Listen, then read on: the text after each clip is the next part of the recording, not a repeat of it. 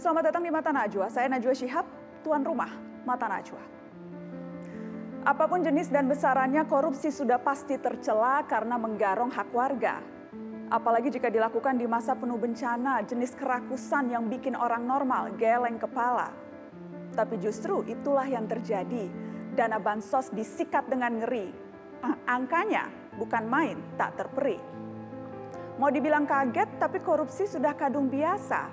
Kalau dibiarkan, para pencoleng makin pesta pora. Entah mesti bagaimana menyikapi bansos yang dikorupsi, apakah sekedar geleng-geleng kepala pun tak berguna lagi. Inilah Mata Najwa, ironi korupsi kala pandemi.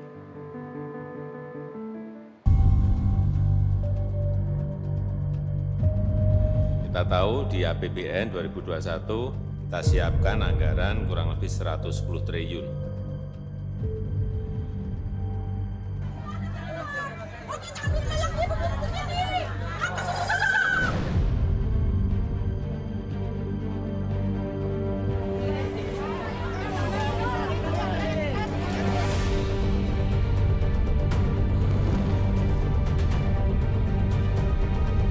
KPK menetapkan 5 orang tersangka. Salah satunya adalah Menteri Sosial Juliari Peter Batubara.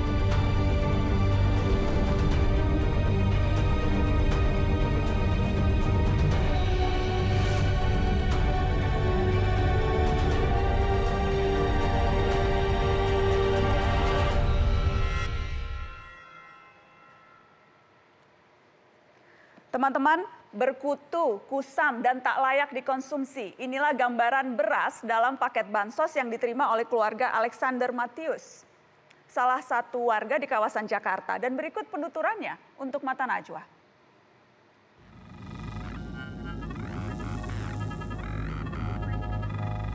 Kalau berasnya sih sebenarnya berkutu, itu udah jelas. Terus sedikit ada yang dalam kondisi masih oke, ada yang udah rada kusam, jadi harus dipisah juga gitu, itu dalam satu kemasan sih biasanya. Kalau kemarin itu untuk setelah dimasak, secara tampilan jadi karena tadi bercampur ya, warnanya jadi ada bercampur gitu. Ada yang memang putih seperti pada umumnya, ada yang sedikit gelap seperti dituang kuah gitulah ya. Padahal itu baru selesai dimasak aja gitu, seperti masak nasi biasa. Secara tekstur sebenarnya sama gitu, agak-agak mirip. Cuma bau dan rasanya ini semacam kayak gabah gitu ya, aromanya. Jadi kalau dimakan tuh udah pasti beda gitu rasanya. Rasanya sih ya seperti apa ya, karena mungkin terpengaruh sama aroma gabahnya gitu ya. Jadi kok kesannya kayak apa ya, kayak makan tapi dengan beraroma gabah gitu loh taste-nya. Makanya kayak beda banget rasanya taste-nya sama nasi pada umumnya gitu. Agak aneh lah rasanya. Ya, dan tidak hanya dialami oleh Alex, kasus serupa juga dialami oleh penerima bansos di sejumlah daerah. Saya sudah terhubung dengan Sopian dari Cianjur, Jawa Barat, dan ada Ibu Mimin dari Jakarta Selatan. Selamat malam Kang Sopian, selamat malam Ibu Mimin. Ya, selamat malam Mbak. Saya mau ke Kang Sopian dulu. Kang Sopian di Cianjur, jadi sebetulnya yang terdaftar menerima bansos itu Kang Sopian atau keluarga Kang Sopian? Kalau yang menerima KPM-nya itu ibu saya sendiri. Ibu, apa yang Kang Sopian dapati atau temukan dari penerimaan BPNT itu? Kalau menurut saya ya Mbak, dari segi produknya kurang bagus, utamanya dari beras. Kisarannya aja Mbak begini, kalau misalkan beras harga 10.000, kalau misalkan beras itu 10 kilo, gak mungkin Mbak harganya 12.000. Gitu ya. Terus Kang Sopian sebelum masuk detail, saya mau Kang Sopian cerita dulu nih ke yang nonton Mata Najwa. Jadi sebetulnya akan dapat bantuan pokok non tunai. Itu saldonya isinya 200.000 gitu ya Kang? Iya. Iya. Dan seharusnya isi 200.000 itu barang-barangnya harusnya juga 200.000, tapi kemudian Kang Sopian dapetin barangnya tidak sampai 200.000 gitu ya? Nah begitu Mbak ya, jelas betul. Jadi detail-detailnya seperti apa sampai Kang Sopian sampai pada kesimpulan nggak nyampe 200.000 nih? Jadi saya mendapatkan masukan dari masyarakat ya, utamanya bukan saya niat provokasi ataupun niat gak baik ya Mbak ya. Sebelumnya saya mohon maaf. Saya di sini mewakili suara masyarakat karena pada dasarnya masyarakat tidak ada keberanian dalam menyampaikan hal-hal ini Mbak. Silakan Kang Sopian, apa yang mau disampaikan? Silakan bicara terbuka di mata Najwa, nggak usah takut Kang. Oke, begini Mbak. Saya di sini akan membacakan suratnya dulu ya Mbak ya. Ya. Perihal pengaduan masyarakat tentang program Presiden Bantuan Pokok Nontunai atau BPNT ya. Kepada yang terhormat Kementerian Sosial Republik Indonesia di tempat, Assalamualaikum warahmatullahi wabarakatuh. Perkenalkan, saya Muhammad Sopian yang beralamat di Kampung Pasir Gede, Desa Mekargalih, Kecamatan Ciranjang, Kabupaten Cianjur, Jawa Barat. Dalam rangka demi kesejahteraan masyarakat, saya mewakili suara masyarakat untuk menyampaikan masalah ini ke Kementerian Sosial. Oke. Mohon izin, perkenalkan saya untuk menyampaikan masukan dari masyarakat kepada Bapak Ibu. Kang Sopian, mohon maaf rasanya kalau suratnya sepanjang itu durasinya nggak cukup. Boleh saya minta Kang Sopian langsung to the point apa yang ingin disampaikan? Jadi begini Mbak, kan dari isi saldo itu 200.000 ya. Terus yang didapatkan oleh KPM kurang dari 200.000 gitu. Lalu sisa dari saldo tersebut dikemanakan? Itu jadi bahan pertanyaan masyarakat. Gitu Mbak. Jadi dapatnya apa aja tuh? Kok kemudian hitung-hitungannya itu nggak nyampe 200.000 dari mana? Dapat beras? Beras 10 kilo, ya kan? Terus? Kang Sopian? Baik, tampaknya ada sedikit gangguan teknis. Nanti kami akan mencoba menghubungi Kang Sopian lagi. Tapi tadi teman-teman... Hitungannya itu beras 10 kilo, daging ayam... Ya, silakan Kang. Tadi sempat nge-freeze Kang. Daging ayam 1 kilo, telur setengah kilo. Iya, kacang seperempat kilo, buah jeruk 2 buah, kentang setengah kilo. Dan kalau di total jumlahnya itu nggak nyampe 200.000 harusnya? Nggak nyampe 200.000 itu. Jadi berapa tuh? Kalau udah dihitung-hitung pakai harga yang biasa di Cianjur itu berapa? Paling sekitar 145-an lah. Oke, berarti masih ada selisihnya tuh ya? Iya, ada selisihnya. Ini udah berapa lama ini, Kang Sopian?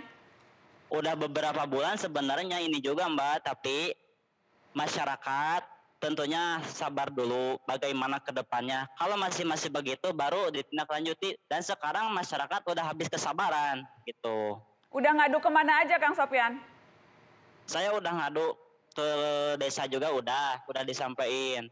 Kata kepala desa, petugas desa hanya memonitor gitu aja. Terus kemarin saya dipanggil sama agennya, kemarin juga.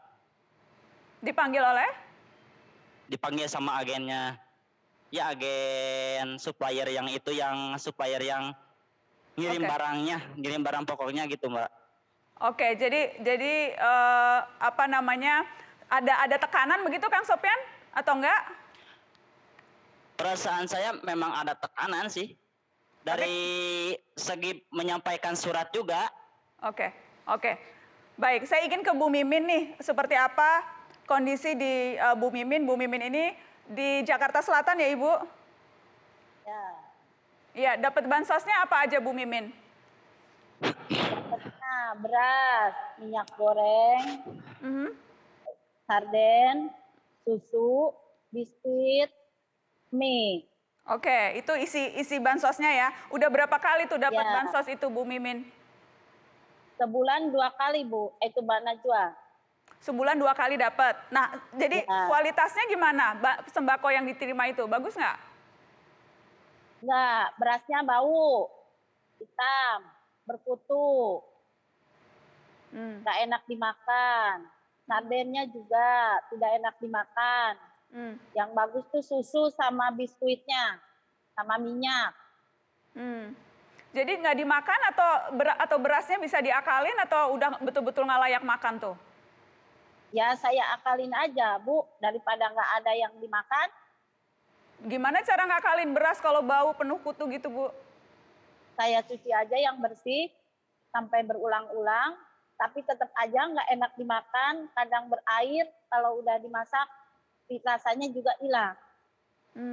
Kalau yang sarden tadi Bu Mimin cerita, jadi sardennya juga nggak enak rasanya atau kayak gimana tuh?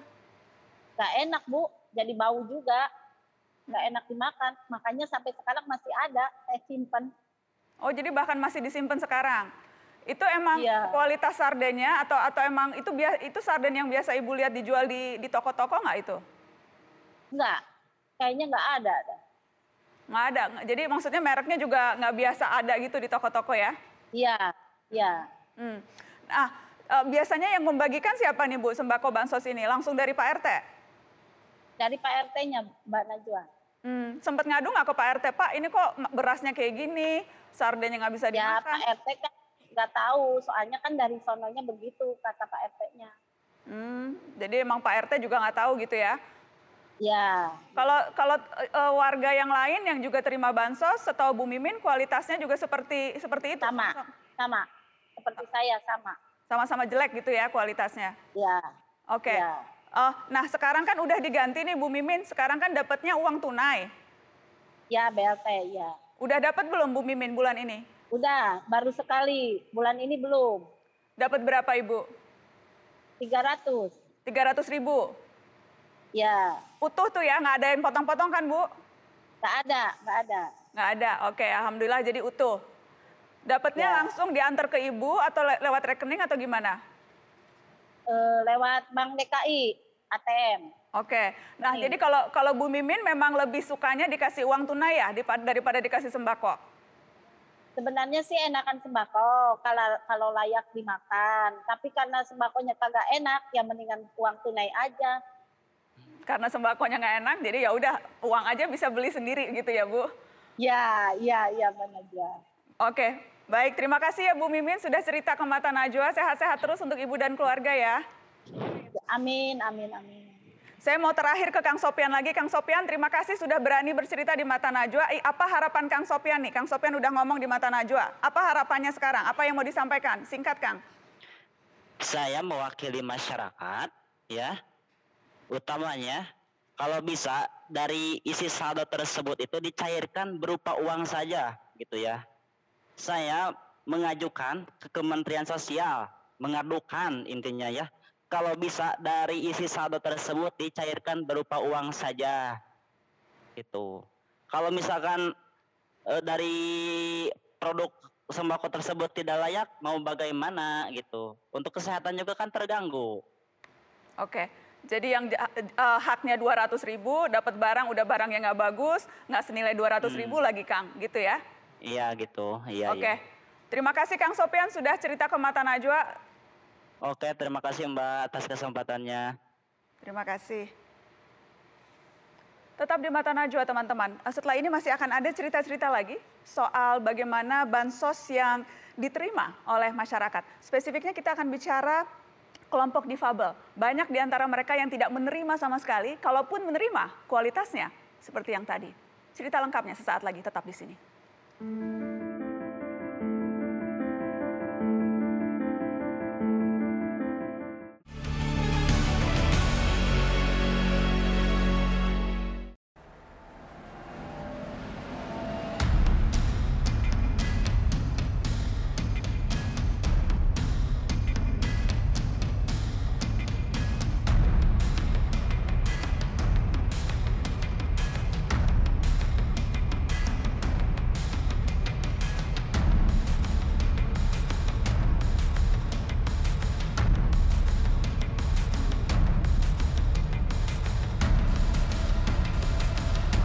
jangan sampai ada potongan-potongan apapun seperti kejadian di Bansos Jabodetabek.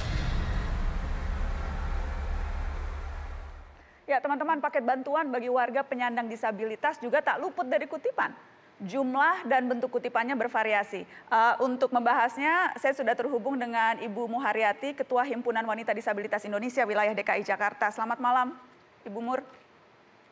Selamat malam, Mbak Najwa. Ibu. Assalamualaikum warahmatullahi wabarakatuh. Waalaikumsalam, semoga sehat-sehat semua, Ibu. Saya ingin tahu, jadi berapa banyak sebetulnya yang didapatkan oleh teman-teman disabilitas Bansos ini? Apakah merata semuanya kebagian atau seperti apa? Iya, masing-masing OPD, organisasi penyandang disabilitas, kita mengajukan untuk bantuan sosial tersebut. Tetapi yang didapat tidak sesuai dengan yang kita ajukan. Dan juga kualitas dan isi bantuan tersebut untuk pertama di bulan April kita mendapatkan itu paket bantuan yang masih sangat komplit. Ada beras sebanyak 10 kilo, kemudian minyak goreng 1 kilo, mie instan 5 buah, susu berupa susu UHT itu cair, itu ada 5. Kemudian ada sarden berisi 4 buah, ada gula, kemudian ada sabun. Oke, jadi itu masih ada sabun. Jadi lumayan lengkap di awal, tapi lumayan lengkap untuk pertama. Setelah itu untuk bantuan kedua bulan Mei itu masih lengkap, tapi susunya sudah berubah, kemudian gulanya sudah menghilang, kemudian sardennya udah berubah merek, minyak goreng juga sudah berubah merek. Ini berubah dalam arti menurut Ibu lebih jelek kualitasnya begitu? Lebih jelek kualitasnya. Yang bantuan pertama ada telur, yang kedua sudah tidak ada. Kemudian untuk yang ketiga itu sudah banyak perubahan, sudah banyak sekali kemerosotan, terutama mie instannya sudah merek yang berubah, sardennya juga yang mereknya sudah tidak ada di pasaran. Dan apakah sudah itu aja? Apakah kemudian memang tidak bisa dikonsumsi sama sekali itu, Bu? Tidak layak konsumsi? Kalau berasnya itu ya berkutu, sudah ada yang menjadi tepung-tepung gitu. Kemudian sardennya sudah bau, maksudnya baunya itu yang menyengat, amisnya yang menyengat, jadi sudah tidak layak buat dikonsumsi. Ibu Mur, boleh gambarkan ke kami kesulitan yang dialami oleh keluarga maupun teman-teman difabel selama pandemi ini, Ibu? Ya, selama pandemi ini kita kan kebanyakan teman-teman disabilitas itu kan bekerja di sektor informal, terutama UKM ya. Ada yang menjahit, ada yang pijat, ada yang salon, ada yang jualan kerupuk, ada yang jualan sembako, makanan kecil dan sebagainya. Di masa pandemi itu kita kan sulit sekali untuk memasarkan hasil produk kita. Nah, disitulah teman-teman tuh merasa terpuruk sekali sejak adanya pandemi COVID-19 ini. Jika kita mendapatkan bantuan berupa sembako, apalagi yang tidak layak untuk dikonsumsi, itu sangat-sangat berpengaruh sekali untuk makan kita sehari-hari.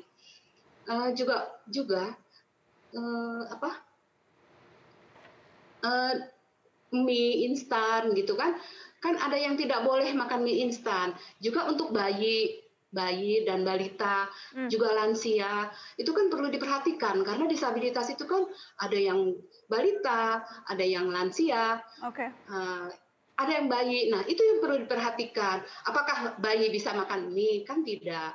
Lebih baik ya menurut saya yang BST ini lebih efektif karena kan bisa juga dibuat beli susu untuk bayi. Apakah juga sudah mendapatkan BST, Ibu, dan apakah sudah merata atau baru berapa persen kira-kira nih teman-teman disabilitas yang dapat? Belum dapat? Belum. Kalau saya sudah dapat melalui RT, tapi melalui mungkin satu ini aja ya. Teman-teman yang lain itu belum mendapatkan. Oke, saya ingin tahu komentar Ibu dan teman-teman ketika mendengar bahwa ternyata bansosnya dikorupsi. Bagaimana itu tanggapan teman-teman disabilitas yang bahkan tidak dapat bansos atau kalau dapat kualitasnya seperti itu, dengar dikorupsi seperti apa, Ibu? Kita miris sekali ya, karena kan sudah kita disabilitas, hak kita juga masih dikorupsi, tega banget ya, tega sekali, gitu. Tega sekali. Baik. Saya ingin ke Ibu, ke narasumber saya yang lain karena kontras dengan apa yang dialami oleh Ibu Murhayati. Paket bantuan salah sasaran kepada warga yang mampu ternyata juga terus terjadi. Mata Najwa telah terhubung dengan salah satu warga yang melaporkan kasus ini. Selamat malam, Ibu. Malam, Mbak Nana. Jadi sebetulnya ibu dan keluarga ini tidak masuk kelompok yang seharusnya dapat bansos, tapi dapat bansosnya berkali-kali bahkan, begitu ya? Betul. Berapa kali jadi persisnya dapat bansos dan kemudian juga mungkin akan dapat uang tunai juga nih? Udah berapa kali? Kalau yang saya ingat sekitar 3-4 kali itu informasi yang memang saya lihat. Jadi kita memang ada di tempat tinggal saya itu ada grup komunikasi online antar warga. Nah biasanya kalau misalnya ada pembagian bansos itu akan di-share nih, ini siapa-siapa aja yang dapat bansos. Nah itu kalau yang saya cek share-sharean itu kayak di 3 atau sekitar 4 kali tahun lalu. Jadi bukan cuman ya silakan Bu, silakan. Ya, jadi tapi kalau karena bansos atas nama suami saya, kepala keluarga ya. Tapi kalau dari suami saya sendiri, informasinya hampir setiap sebulan sekali sih diinfo dari Pak RT-nya bahwa ada bansos bisa diambil gitu untuk Bapak gitu kan. Pernah diambil, kemudian dikasih ke yang lain atau ya sudah tidak pernah disentuh, Ibu? Pas yang pertama pernah bukan diambil, jadi datang untuk tanda tangan sambil pesan bahwa ini dikasih aja ke orang lain yang butuh gitu, titip gitu ya. Tapi berikutnya karena mungkin hampir setiap bulan bingung juga, cuman ya sudah dikasih aja ke orang lain gitu, karena ya memang kita nggak perlu gitu bansos itu. Jadi sudah lapor, sudah bilang nggak layak, tapi tiap bulannya terus dapat bansos juga walaupun sudah lapor, Bu? Betul. Jadi ya harusnya dari RT-nya juga paham, sangat tahu bahwa harusnya ya kita nggak perlu bansos. Tapi sampai yang terakhir kemarin saya juga itu nama-nama yang, dan itu nggak cuma saya ya sebetulnya, tetangga lain yang menurut saya mungkin harusnya juga nggak perlu bansos itu juga masuk di list itu. Jadi bukan hanya ibu dan keluarga gitu ya, yang lain tuh jadi salah sasarannya ini bukan hanya satu keluarga di satu RT, tapi juga ada banyak keluarga begitu ya? Betul, ada beberapa, iya. Ibu, saya dengar juga dapat informasi akan terima bantuan sosial tunai, jadi akan dapat uang juga nih, masuk dalam list gitu? Iya, iya itu betul. Jadi kalau itu baru malah bulan Januari ini kita dapat undangan untuk mengambil buku tabungan dan ATM untuk bantuan secara tunai ya. Itu lebih kaget lagi sih, kok bisa kita dapat BST gitu, kriterianya apa, kenapa, ya saya pikir mungkin ya karena kemarin bansos namanya ya sekedar dimasukin aja ke list penerima BST gitu mungkin ya, nggak pakai di data lagi. Ternyata ini yang uang tunai pun bahkan masuk dapat rekening dan sebagainya. Tadi kalau saya tidak salah lihat di surat undangan itu ada tulisan tidak boleh bawa kendaraan, mobil, motor, begitu ya? Iya, nah itu juga kita juga bingung sih, maksudnya kalau tempat ngambilnya kan sebetulnya pasti jaraknya kan mungkin lumayan ya, beberapa orang mungkin bisa ada yang dekat, ada yang enggak. Nah itu kalau apakah kita harus jalan kaki gitu untuk ngambil ke situ? Ya nggak ngerti juga kenapa ditulis seperti itu gitu, atau memang sengaja supaya ya biar nggak repot aja nanti kalau bawa mobil atau bawa motor, wah jadi ketahuan nih kok bawa mobil bawa motor ngambil BST gitu kan. Iya, ya persepsi yang kemudian muncul jangan-jangan dikasih itu karena tahu sebetulnya tidak tepat sasaran dan masa ngambil bantuan 300.000 pakai motor atau mobil begitu ya Bu. Itu Iya, mungkin persepsi yang mungkin muncul dari itu. Oke, saya ingin minta komentar Ibu nih, karena tadi kita dengarkan teman-teman disabilitas bahkan tidak dapat bansos, kalaupun dapat tidak layak dikonsumsi. Sementara di satu sisi ada kelompok warga yang justru tidak berhak tapi dapat. Saya ingin tahu komentar Anda sebagai warga negara melihat kebijakan ini. Kalau saya lihat ini jadinya apa ya? Dari pemerintah mungkin programnya bagus, akan ada bansos untuk warga yang tidak mampu, tapi penterjemahan ke bawahnya, ke level menengah dan sampai ke bawah itu yang nggak berjalan kalau menurut saya. Jadi yang di bawah cuman data deh warganya gitu untuk penerima bansos, tapi mungkin nggak mau repot, akhirnya ya sudah semua warga aja dimasukin ke ini. Jadi database-nya mungkin tidak diverifikasi lagi, nggak dicek lagi, akhirnya ya sekedarnya aja gitu data yang keluar. Oke. Terima kasih Ibu sudah mau bercerita untuk Mata Najwa menggambarkan betapa karut-marutnya data pembagian bansos ini. Terakhir, singkat saja saya ingin kembali ke Ibu Mur. Apa harapan Anda Ibu? Harapan saya dengan beralihnya bantuan sosial untuk sembako ke BST atau bantuan sosial tunai, itu pertama tepat sasaran. Oke. Yang kedua, itu menjangkau seluruh ragam disabilitas. Karena selama ini ada banyak disabilitas yang tidak mendapatkan bantuan. Terutama yang masih banyak mereka yang disembunyikan oleh keluarganya dan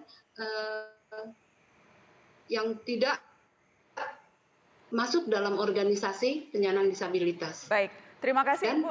Saya harap bantuan, ya sedikit lagi. Selain bantuan itu, bantuan sosial tunai, kita juga berharap ada bantuan untuk usaha mereka. Karena kan selama pandemi ini mereka benar-benar yang terdampak sekali. Baik, terima kasih. Sekian. Terima kasih Ibu sudah bercerita untuk Mata Najwa malam ini. Tetap di Mata Najwa teman-teman, setelah ini kita juga akan mendengarkan bagaimana cerita dari Agus Pambagio, seorang pengamat kebijakan publik yang bahkan justru memperoleh dokumen yang di dokumennya tertera ada fee untuk bohir, ada fee untuk oknum pejabat korup di Kementerian Sosial yang mengambil jatah rakyat dari bansos ini. Kita akan buka dokumennya setelah ini.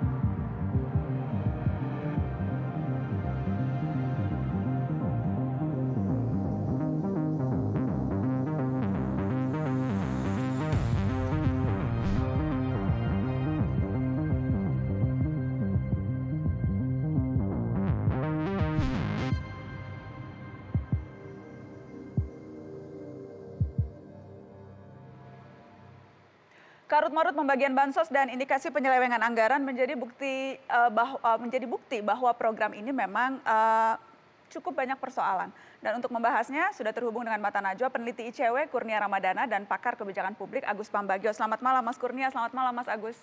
Selamat malam Mbak Nana, malam Kurnia. Saya ingin ke Kurnia dulu karena nyambung sebetulnya tadi perbincangan saya dengan teman-teman dari kelompok disabilitas dengan survei yang saya tahu dilakukan oleh ICW. Jadi survei ICW terhadap sejumlah lembaga disabilitas juga menemukan hal yang sama, Kurnia, betul itu? Iya, benar Mbak Nana, kita melakukan survei pada awal Oktober. Kita mencari data di Provinsi DKI Jakarta khusus penyandang disabilitas dan data yang kami temukan sebenarnya tidak jauh berbeda dengan penjelasan dua narasumber sebelumnya. Yang kami temukan 25% penerima bantuan sosial untuk kaum disabilitas didapat belum sesuai dengan apa yang tertera atau yang seharusnya. Ada 3 jenisnya. Yang pertama ada model pengurangan bansos, yang kedua kualitas tidak layak, Dan yang ketiga, seharusnya mendapatkan uang, tetapi yang didapatkan adalah berupa paket. Itu pun seluruh isinya tidak layak digunakan. Itu mungkin, Mbak Nana. Oke, jadi ini menunjukkan bahwa bukan hanya satu atau dua kelompok, tapi berdasarkan survei itu bisa memotret yang lebih luas. Baik, saya ingin ke Mas Agus. Mas Agus, saya tahu Anda terlibat membantu mengkoordinir Bansos di lapangan. Apa saja yang Anda temui, Mas Agus? Gini, saya membantu Pak RW, Ketua RW di daerah saya, karena saya gemes melihatnya, karena datanya itu berantakan. Jadi kita mengupdate data. Dan data itu sudah terakhir dalam saya perlu waktu 2 bulan, itu pun saya perlu menghubungi Mensos, Gubernur, Kepala Dinas Sosial, dan sebagainya. Jadi memang itu berantakan sekali, karena data yang dipakai itu data tahun 2015. But surprisingly, itu data sudah bagus sampai Desember sesuai dengan keadaan di daerah, di wilayah saya. Tetapi tahun ini ketika bantuan tunai, itu datanya kembali ke 2015. Jadi ini amazing sekali data di Republik ini. Yang kemudian saya sempat mendengar informasi Anda bahkan memantau langsung di lapangan, paketnya harganya 300.000, tapi kemudian Anda temukan tidak sesuai itu, ada fee yang dipotong dan sebagainya. Seperti apa ceritanya, Mas? Ya betul, kan ada dua jenis bansos, satu dari Presiden, satu dari Pemprov DKI. Yang Pemprov DKI rapi, tertutup, kalau yang Presiden kan pakai goodie bag gitu yang kebuka, gampang ditukar, gampang dikurangi. Nah persoalannya kan untuk menurun, jadi harusnya kalau kita hitung nilainya itu tidak sampai 300.000. Di daftar yang saya dapat dari seorang calon vendor yang kemudian dikirimkan ke saya, itu jelas di situ ada dimintakan fee 10% kan. Saya sudah tulis di artikel saya di kolom saya di sebuah online. Nah maksud saya kita menunjukkan juga nih, Mas Agus, maaf saya potong, kita lagi menunjukkan nih dokumen yang Anda sebutkan tadi. Jadi di situ ada fee Kemensos 10% begitu ya? Iya, saya itu dapat dari nggak tahu siapa yang kirim, dan itu beberapa teman juga dapat. Jadi saya nggak tahu asli apa tidak. Tetapi kan ketika diperiksa KPK betul itu diminta 10% ya. Nah jadi maksud saya data ini menjadi persoalan. Selain itu juga selain dipotong, itu ongkos menurunkan barang kan 5.000. Ya, dari truk ke bawah itu 5.000. Tapi kadang-kadang itu bukan kadang-kadang, selalu dipotong menjadi 3.000. Lalu harus dibayar dulu oleh Pak RW-nya. Nah ini kan sudah disunat di situ, belum uang rokok sopir, belum. Jadi memang data di kita itu menjadi sangat-sangat krusial. Saya tidak heran kenapa data dibiarkan ngaco, karena di situ kalau korupsi sulit ketahuan. Justru jadi karena datanya kacau, kalau yang mau main-main kong kali kong jadi lebih mudah begitu ya? Iya, dan itu tadi dua narasumber, Ibu siapa tadi itu juga betul, isinya, saya juga dapat bansos kok, bagaimana? Mas Agus pun dapat bansos. Kembalikan. Iya, beras saya dapat. Jadi saya kembalikan, kebetulan di RW saya ada masjid yang cukup besar, di situ ada untuk kegiatan sosial, saya letakkan di situ, dapat saya. Dan tetangga-tetangga saya yang berada, yang rumahnya pun ada swimming poolnya, dapat tuh, bagaimana? Makanya data itu saya perbaiki, saya dorong, saya panggil itu lurah dan sebagainya ke pos RW, lalu kita bahas dan sudah betul, akhirnya sampai Desember itu cocok. Tetapi surprisingly ketika Januari dapat bantuan tunai, datanya bisa kembali lagi ke data tahun 2015. Balik lagi, jadi usaha Anda, upaya Anda untuk membereskan? Hilang. Saya ingin ke ICW dulu Mas Agus. Kurnia, apakah itu juga temuan ICW di lapangan, persoalan data ini yang akhirnya menjadi lubang besar orang-orang bermain? Ya, ini sebenarnya masalah yang klasik ya. Setiap kali ada penggelontoran bantuan sosial, selalu permasalahan yang timbul adalah pendataan. Tentu yang harus kita lihat Mbak Nana, berapa anggaran untuk mengupdate data di Kementerian Sosial dan apakah itu sudah dilakukan dengan tepat. Selain dari itu juga persoalan mekanisme pengadaan dan juga pengawasan.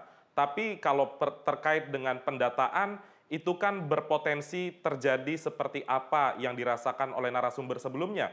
Yang mana yang satu layak mendapatkan tapi tidak mendapatkan, atau yang satu sebenarnya tidak layak mendapatkan tapi justru dikirimkan berulang kali. Bahkan ketika berubah menjadi bantuan tunai, orang itu masih mendapatkan bantuan sosial tersebut.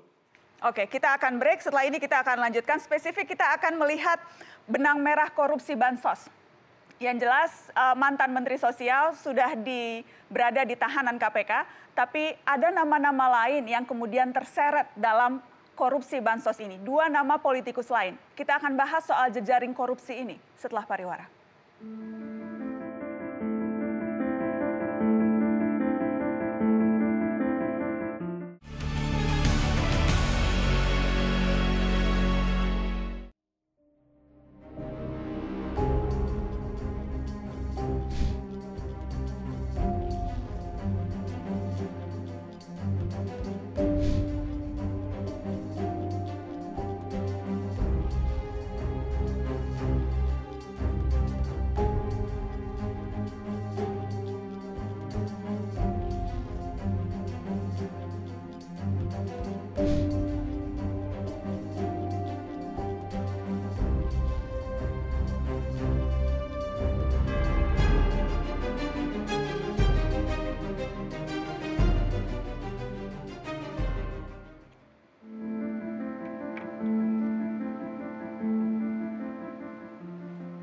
Ya, saat ini BPK tengah melakukan audit terkait penggunaan anggaran penanganan pandemi yang di dalamnya menyangkut dana Bansos. Dan Mata Najwa juga sudah terhubung dengan Wakil Ketua BPK Agus Joko Pramono. Selamat malam Pak Agus. Selamat malam. Terima kasih sudah bergabung di Mata Najwa. Saya juga masih bersama Kurnia dan juga Mas Agus Pambagio. Tadi kita sempat tunjukkan dugaan bagaimana afiliasi perusahaan tertentu dengan para politisi, tapi sesungguhnya yang menarik adalah pengusutan korupsi dana bantuan sosial oleh KPK ini. Salah satu fakta yang terungkap Pak Agus, ada dugaan bahwa pembicaraan soal kong kali kong ini direncanakan bahkan sebelum pandemi datang ke Indonesia. Jadi bulan Februari itu sudah mulai tuh omong-omongan kong kali kongnya. Apakah ini memang hal yang biasa Anda temukan sebagai auditor? Jadi jauh-jauh hari memang sudah ada pembicaraan permufakatan jahat soal akan mencuri uang rakyat? Ya, dalam pemeriksaan yang umum kita tidak sampai ke sana, tetapi dalam investigasi ya kita dituntut untuk mempelajari seluruh proses, dari mulai proses perencanaan, proses pelaksanaan, kemudian serah terima, dan kemudian proses pembayarannya. Dan banyak kejadian memang dalam proses tindak pidana korupsi, terutama yang terkait dengan anggaran-anggaran besar ini, sudah dimulai dari fase penganggaran. Nah, fase penganggaran di Indonesia itu memang fase penganggarannya 1 tahun sebelum pelaksanaan anggaran, atau beberapa saat nanti kalau dia ada perubahan APBN atau APBD itu beberapa bulan sebelum sebelum anggaran itu ditetapkan. Dan dengan demikian anggaran itu tidak bisa instantly dilaksanakan pada saat itu. Jadi kalau pada saat kita lihat pada waktu perencanaannya sudah ada, itu dengan tidak terlalu sulit melihatnya, di mana harga satuan ataupun harga perkiraan yang dibuat oleh si perencana itu jauh lebih tinggi daripada harga yang ada di lapangan, atau dia menggunakan benchmarking yang tidak tepat, dan itu banyak kita lihat. Bukan cuma hanya di Bansos saja. Bukan hanya di Bansos, tapi memang di Bansos memang membuat miris orang begitu. Bansos untuk pandemi, pandeminya belum resmi masuk, rencana jahatnya sudah sejak sebelum itu. Luar biasa. Kita akan lihat bagaimana rekonstruksi kasus korupsi Bansos yang dilakukan oleh KPK. Kita akan tunjukkan kepada Anda pertemuan KPK sejauh ini. Saya sudah ingatkan sejak awal kepada para menteri Kabinet Indonesia Maju, jangan korupsi. Sudah sejak awal. Saya tidak akan melindungi yang terlibat korupsi.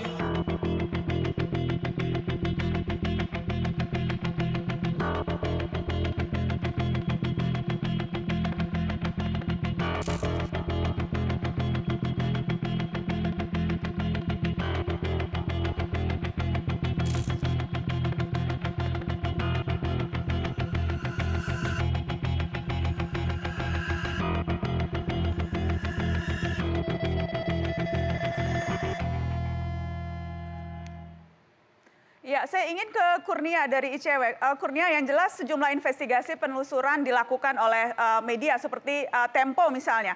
Dan yang kemudian menunjukkan ada keterlibatan 2 politisi lain yang berafiliasi dengan mantan Mensos yang kita tahu sudah ditangkap KPK. Sejauh ini bagaimana ICW melihat ini ditelusuri oleh KPK? 2 nama politikus yang terseret-seret kasus Bansos ini. Ya, yang pertama Mbak Nana, mesti kita katakan bahwa korupsi yang dilakukan oleh Juliari Batubara bersama dengan kroninya adalah korupsi yang paling keji dan tidak berperi kemanusiaan. Dan harusnya ini menggerakkan KPK untuk mempercepat proses penanganan perkaranya. Karena ini terkait dengan pengadaan dan ada dugaan fee 10.000 dari 300.000 total nilai paket tersebut, maka semua korporasi yang ada dalam 14 bagian yang diberikan kepada warga Jabodetabek harusnya dipanggil seluruhnya. Kami sampai hari ini tidak melihat adanya keseriusan di KPK.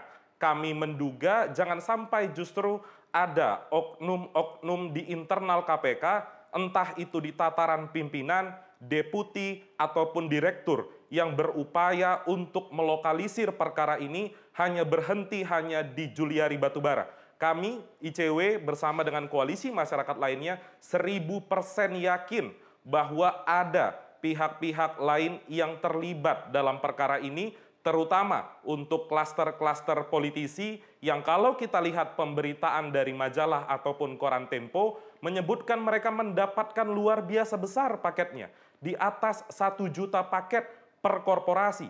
Tentu itu harus ditelisik lebih jauh. Dari mana mereka bisa mendapatkan hal tersebut?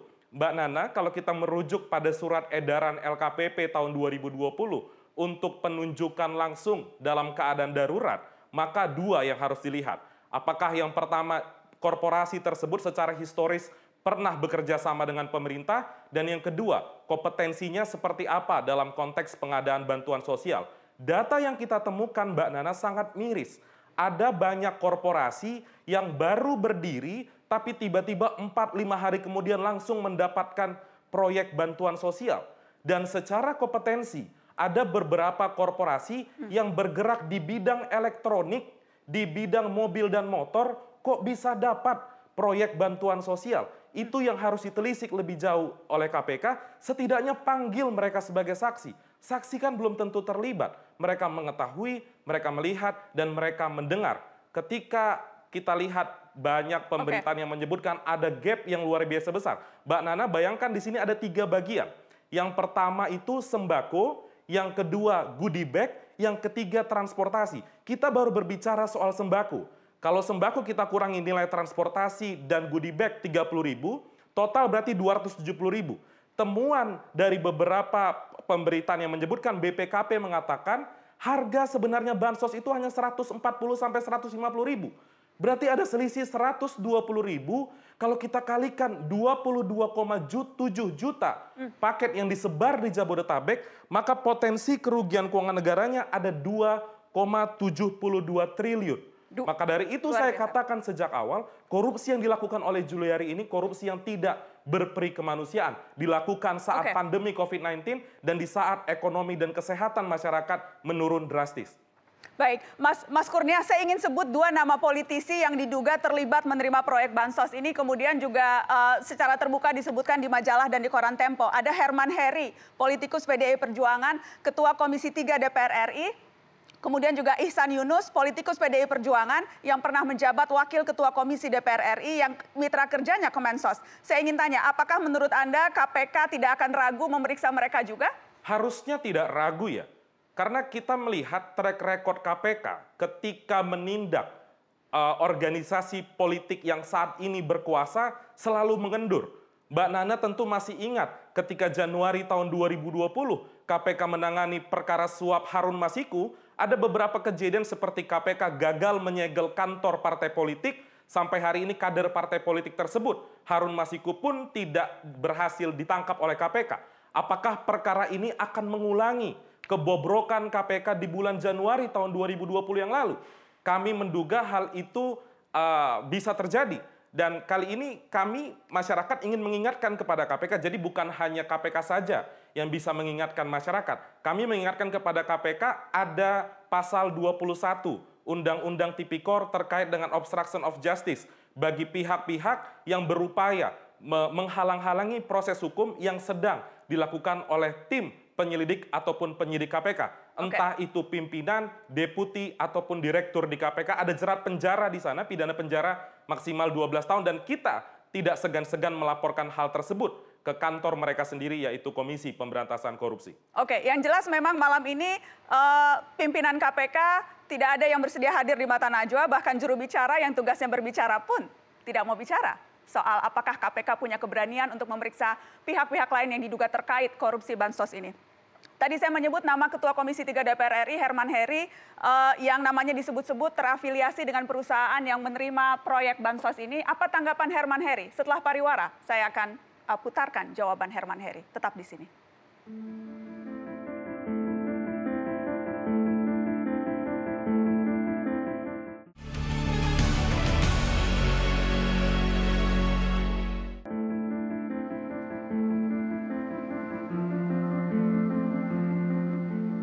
Teman-teman, ada 2 nama politisi PDI Perjuangan terseret dalam kasus korupsi Bansos. Salah satunya adalah Ketua Komisi 3 DPR RI, Herman Heri.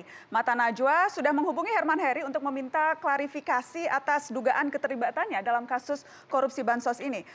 Herman Heri membantah dan mengatakan semua itu adalah gosip. Ya, ini adalah cuplikan percakapan tim Mata Najwa yang berusaha meminta konfirmasi dari Ketua Komisi Hukum DPR RI, dari fraksi PDI Perjuangan. Gosip ngapain saya tanggapi. Baik, kepada koran Tempo, Ketua Komisi 3 DPR RI ini juga pernah melontarkan hal yang sama. Dan Mata Najwa berkolaborasi dengan koran Tempo, akan memutarkan cuplikan wawancara koran Tempo saat berbincang dengan Herman Heri. Berikut cuplikannya, teman-teman.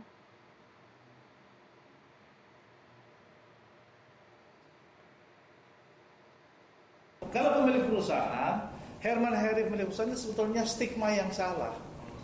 Karena selama saya menjadi anggota DPR sejak 2004, saya itu tidak pernah duduk sebagai pemilik perusahaan lagi. Ini saya punya daftar, mulai dari awal perusahaan itu berdiri, tahun berapa, kapan akte perusahaan berubah, sampai hari ini.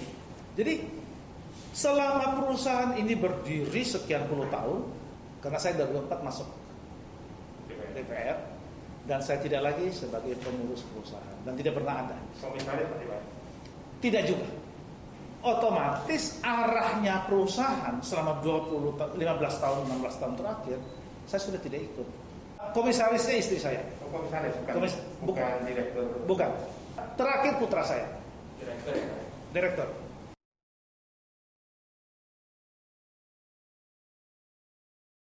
Berarti sebenarnya adalah keberhasilan putra Bapak untuk mendapatkan proyek itu ya? Iya.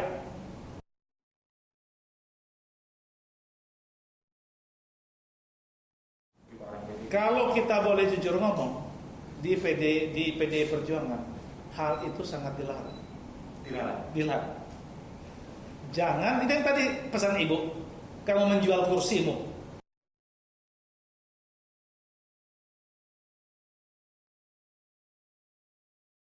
Baiknya kalau mau fair ya, orang Kemensos itu ketemuin saya. Kalau mau fair, sumber itu dengan hati besar, duduklah kita di Tempo. Jangan karena katanya orang jual nama, saya ketiban pulung opini. Jangan katanya itu dari mana? Kan begitu kira-kira. Tentunya KPK itu tidak perlu saya ajarin. Tugas KPK mencari alat bukti, mencari pengakuan. Kan begitu kira-kira.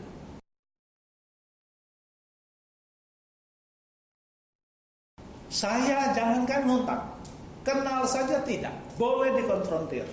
Kan saya kan sampai sekarang tidak dipanggil KPK. Saya temannya Juliari Batubara. Kalau ke Bapak ngapain kenal Mas? Jabatan saya tinggi ketua komisi, masa kenal PPK? Ya, saya ingin minta tanggapan Kurnia, singkat. Kurnia Ramadana dari ICW, saya sampai sekarang tidak dipanggil KPK, begitu tadi kita dengarkan. Menurut Anda bagaimana ini? Ya, saya rasa Tempo justru sudah lebih dulu daripada KPK ya. Harusnya kan KPK bisa memanggil para orang-orang yang diduga punya pengetahuan, bukan kaitan, pengetahuan tentang pengadaan bantuan sosial ini.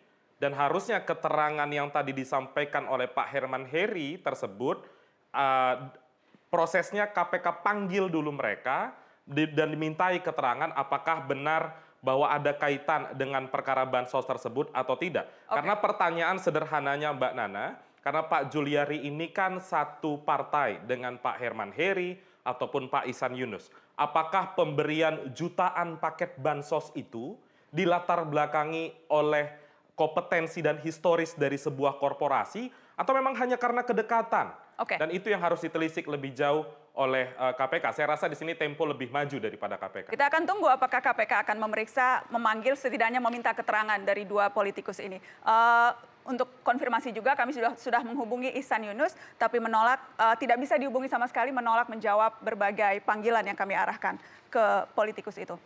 Saya ingin ke Pak Agus Pambagio. Pak Agus, Pak Agus Pambagio dulu. Pak Agus, modus korupsi nih yang dilakukan meminjam nama perusahaan untuk dapat kuota, kemudian juga ada dugaan keterlibatan afiliasi politik tertentu. Ini modus-modus yang memang biasa Anda temui sepanjang Anda melihat berbagai pelanggaran atau dugaan korupsi yang terjadi di negeri ini? Iya, ini kan selalu modus yang sama. Dari mulai zaman Orde Baru ya sampai sekarang. Modusnya sama. Jadi sekarang menjadi sumber korupsi di Republik ini adalah data dan izin. Nah, data ini kan sudah ada Perpres 39 2018 mengatakan bahwa satu data Indonesia itu ada di Bappenas, tapi sampai hari ini nggak jelas perintah Presiden itu. Jadi siapa yang mengelola, kita masyarakat tidak peduli. Siapapun itu, yang penting datanya benar. Data yang saya tangani di wilayah saya, di RW saya, itu jelas-jelas bahwa data itu tidak benar. Dan ini yang harus segera diperbaiki. Kalau datanya masih amburadul, percayalah sama saya, pasti akan masih terjadi korupsi di masa-masa yang akan datang. Baik, terima kasih Mas Agus. Saya tahu Anda sudah harus pamit. Terima kasih sudah bergabung ke Mata Najwa. Terima kasih. Saya ingin ke Pak Agus Joko Pramono, Wakil Ketua BPK. Pak Agus, apa saja sejauh ini temuan yang bisa disampaikan ke pemirsa Mata Najwa yang dilakukan oleh BPK kalau kita bicara soal dugaan korupsi Bansos, Pak Agus? Saya tidak ingin bicara spesifik langsung kepada Bansos, tetapi saya akan masuk kepada apa gambaran besar yang dilakukan oleh Badan Pemeriksa Keuangan. Badan Pemeriksa Keuangan sekarang sedang memeriksa seluruh action daripada pemerintah terkait dengan penanganan pandemi COVID ini, yaitu terkait dengan dampak sosialnya dan juga terkait dengan dampak ekonominya. Nah, ini melibatkan anggaran yang besar. Totalnya itu hampir sekitar 937-an triliun. Dan kalau sampai sekarang ini realisasi baru 609 triliun. Dan ini kalau kita lihat ya, melibatkan kami membangun apa yang namanya audit universe, yaitu kumpulan program dan aktivitas dan memasukkan di dalamnya auditable area yang bisa kita lihat dalam spektrum yang lebih luas. Jadi kita periksa APBN, ada 841 triliun, ada APBD 83 triliun, Bank Indonesia, LPS, OJK ada 16 triliun, BUMN, BUMD, dan kekayaan negara dipisahkan ada 1 triliun, dan kemudian kekayaan masyarakat yang diserahkan kepada pemerintah untuk ikut membantu ini juga kita masukkan sebagai auditable area. Dan ini kita benchmark juga ke negara-negara yang lain. Pak Agus, ya, di dalamnya ada bantuan sosial. Anggaran bantuan sosialnya ada di 5 kementerian. Pertama itu ada Kementerian Sosial sendiri, kemudian Kemendiknas, kemudian Kemendikbud, Kementerian Agama, dan BNPB. Totalnya itu 207 triliun. Dari 207 triliun ini ada anggaran Bansos di Kemensos yang totalnya adalah 128 triliun. Nah, disinilah yang ada pembicaraan kita pada saat ini. Kemudian ya untuk melakukan ini kami tidak membuat produk jurnalistik ya Mbak Nana. Artinya kita bekerja sebagaimana standar-standar pemeriksaan. Jadi kita melibatkan auditor sampai ribuan, 1.800-an, kemudian timnya ada 254. Dan kita periksa ini 35 instansi pusat, bukan cuma satu. Kemudian 34 provinsi diperiksa semua. Dan sekitar 250 sekitar auditable areanya. Pak Agus, maaf saya potong Pak Agus. Jadi prosesnya ini masih berlangsung sampai sekarang ya? Audit yang dilakukan BPK itu masih berlangsung? Ya, dan akan terus berlangsung sampai pandemi ini. Dan ini kan kita baru kali ini, audit itu biasanya di belakang Mbak Dana. Audit itu biasanya post, setelah selesai baru kita masuk. Dan untuk pandemi ini seluruh benchmarking di dunia itu mereka masuk sekarang semua. Karena untuk melihat pada saat keterjadian ini sebenarnya apa yang sedang terjadi, karena ini semua negara-negara dunia juga shock menghadapi ini. Oke, jadi kalau masih berlangsung, tapi apakah sepanjang pemeriksaan ini ada hal-hal yang berpotensi atau ada red flag begitu yang BPK temukan? Ya banyak sekali. Hampir di setiap auditable area ada temuannya, dan itu melibatkan angka triliunan, belasan triliun juga. Dan kemudian melibatkan di pusat, di daerah, di kekayaan negara dipisahkan. Jadi hampir semua ini ada permasalahan. Dan kita memang ingin memberikan awareness kepada pemerintah dan juga kepada masyarakat untuk agar melihat ini secara payung besar untuk dapat diselesaikan secara komprehensif. Jadi kita cuma ingin menjawab 7 pertanyaan sederhana saja. Berapa anggaran didelegasikan, apakah sesuai peruntukan, kemudian apakah pengadaan barang dan jasa sesuai, apakah manajemen bencana cukup memadai, apakah terdapat penyalahgunaan anggaran, dan kemudian apakah manfaat fasilitas bantuan ini diterima oleh pihak yang betul-betul membutuhkan, dan kemudian berapa banyak anggaran yang dialokasikan, yang disediakan untuk apa saja. Dan masing-masing ini banyak temuannya. Nah, saya akan... Ya. Baik, kita harus break dulu Pak Agus. Setelah ini saya akan tanya spesifik soal itu. Karena tadi kita sudah sebutkan ada beberapa modus, dan tadi penuturan dari narasumber Mata Najwa soal kualitas barang yang tidak sesuai. Kemudian juga kita tadi dengar ada modus meminjam nama perusahaan. Apakah hal-hal itu juga menjadi perhatian dari BPK? Setelah pariwara, tetap di sini.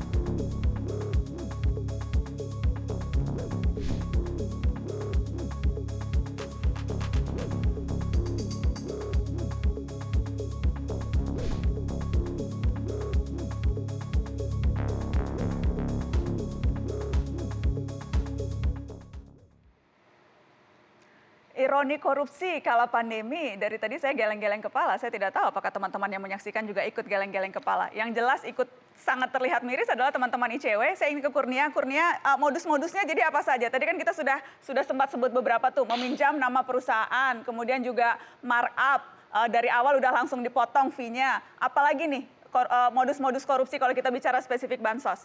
Iya, seperti yang dilakukan oleh Juliari dan komplotannya ya.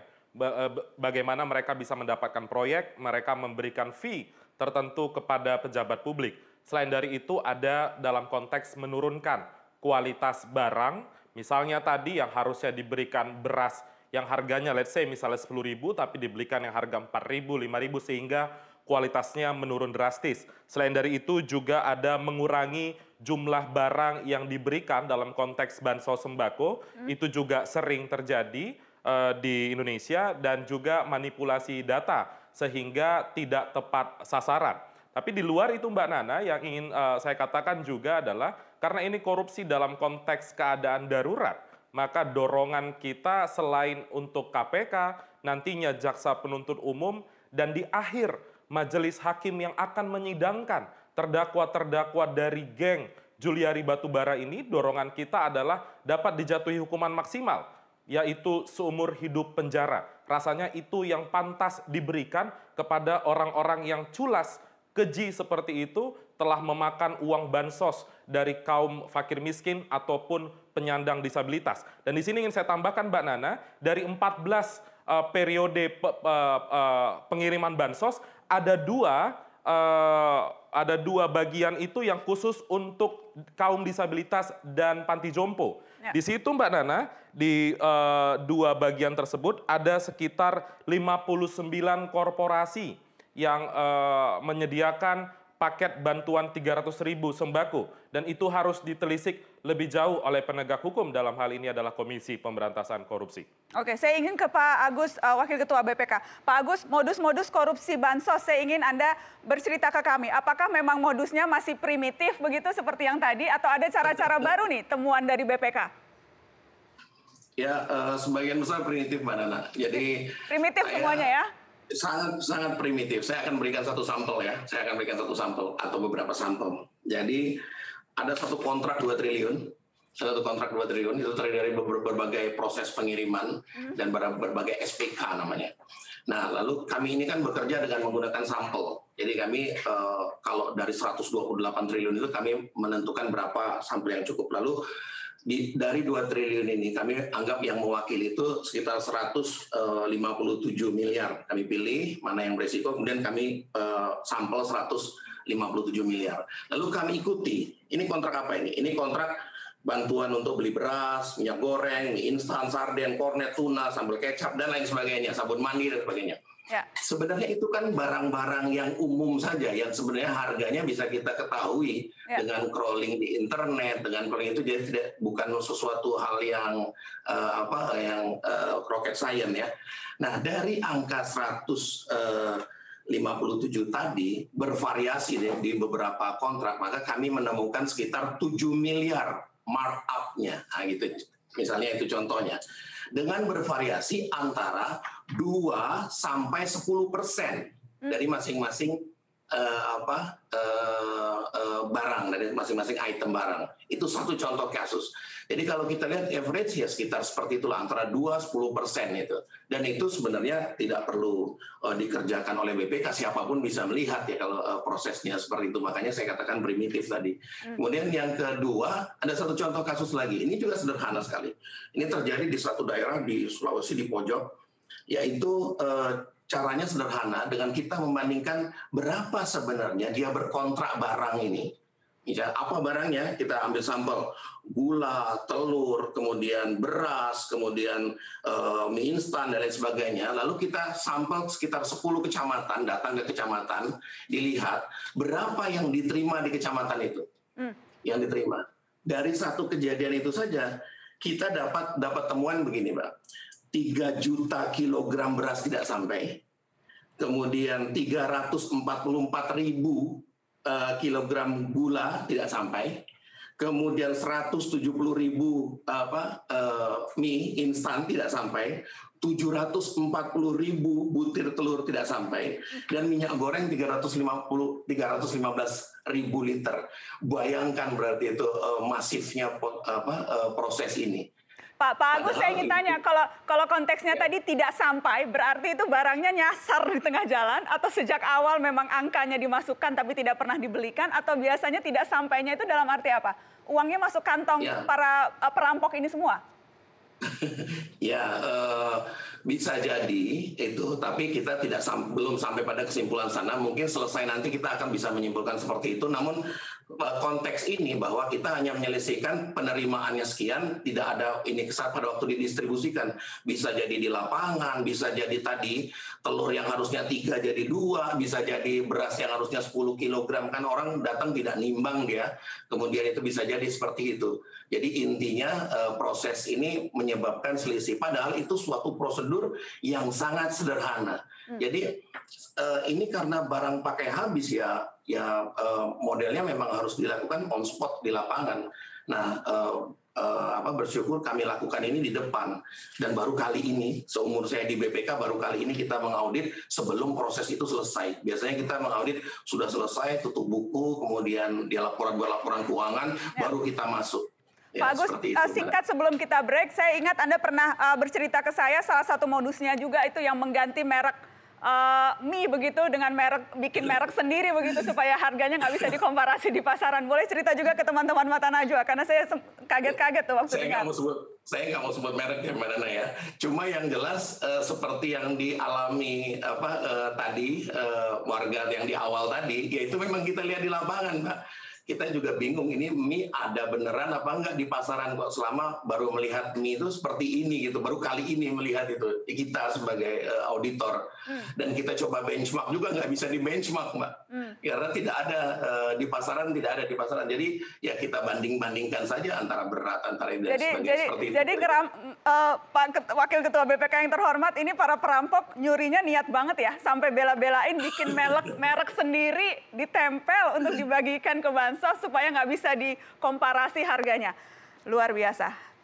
Kita harus break. Kita harus break. Setelah pariwara kami akan lanjutkan. Luar biasa.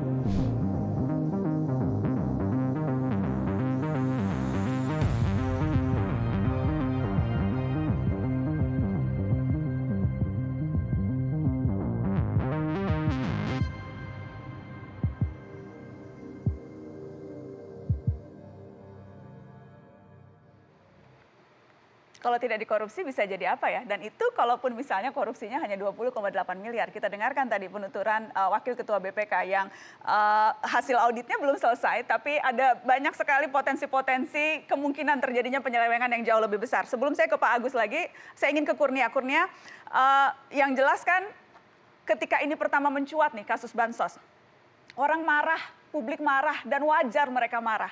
Kemarahan mereka salah satunya kemudian diekspresikan dengan suara-suara meminta agar hukuman mati begitu.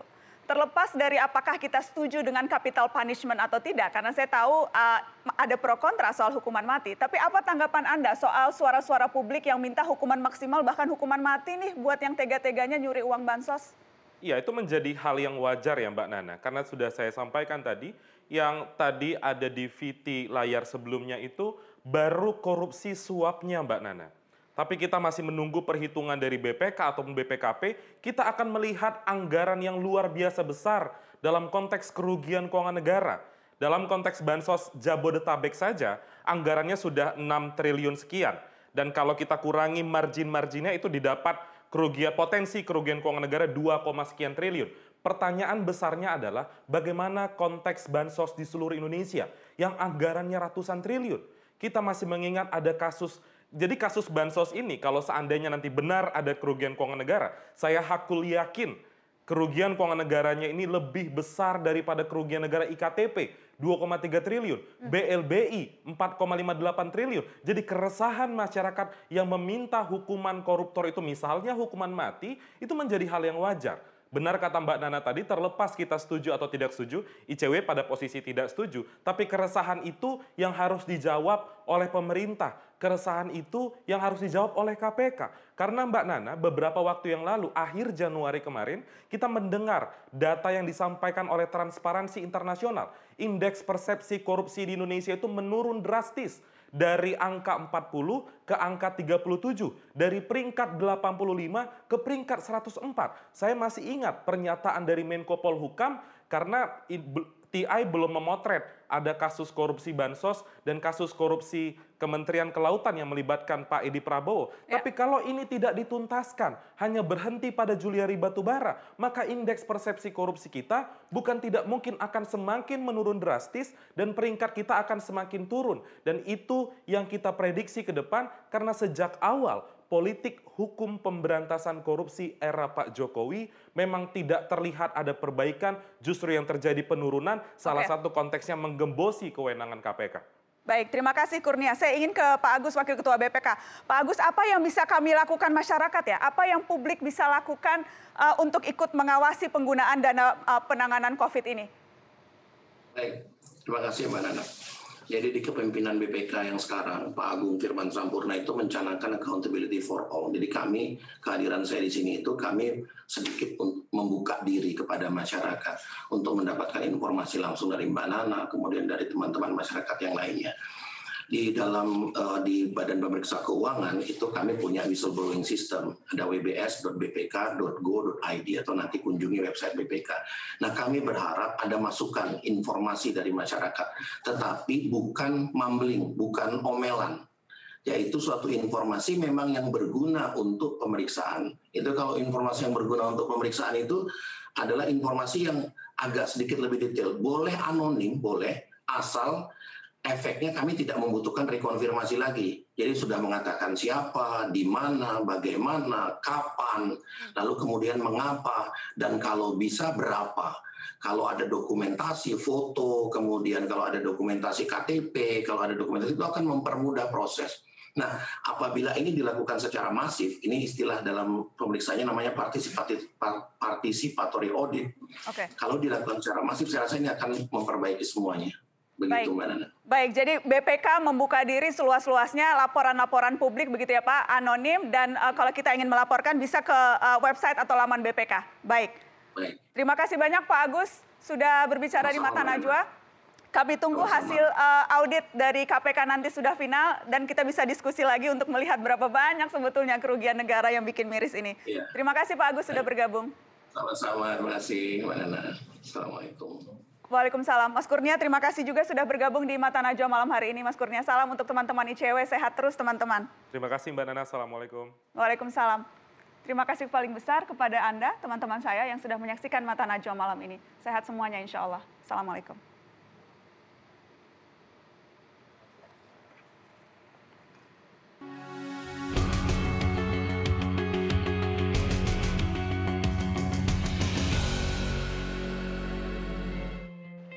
Manakala susah dan bencana sedang banyak terjadi, yang raib dari banyak politisi malah rasa empati. Bukannya mencari jalan keluar dari jerat krisis, banyak pejabat malah memakai anggaran dengan bengis. Merampok hak mereka yang nestapa, mengutil jatah makan yang sengsara, menyantap bangkai serupa pesta.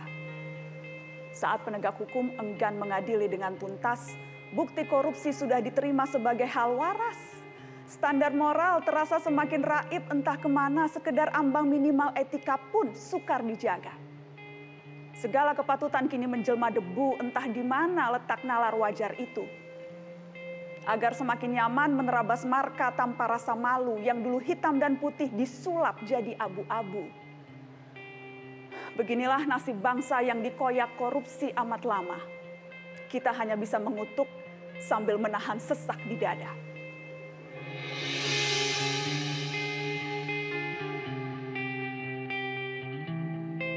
Dengarlah nyanyi sunyiku, bait risauku, rindu terpendamku, menyala dalam hayatku, duka padamu, duka padaku, saling lebu menghalau awan mendung, kemanusiaan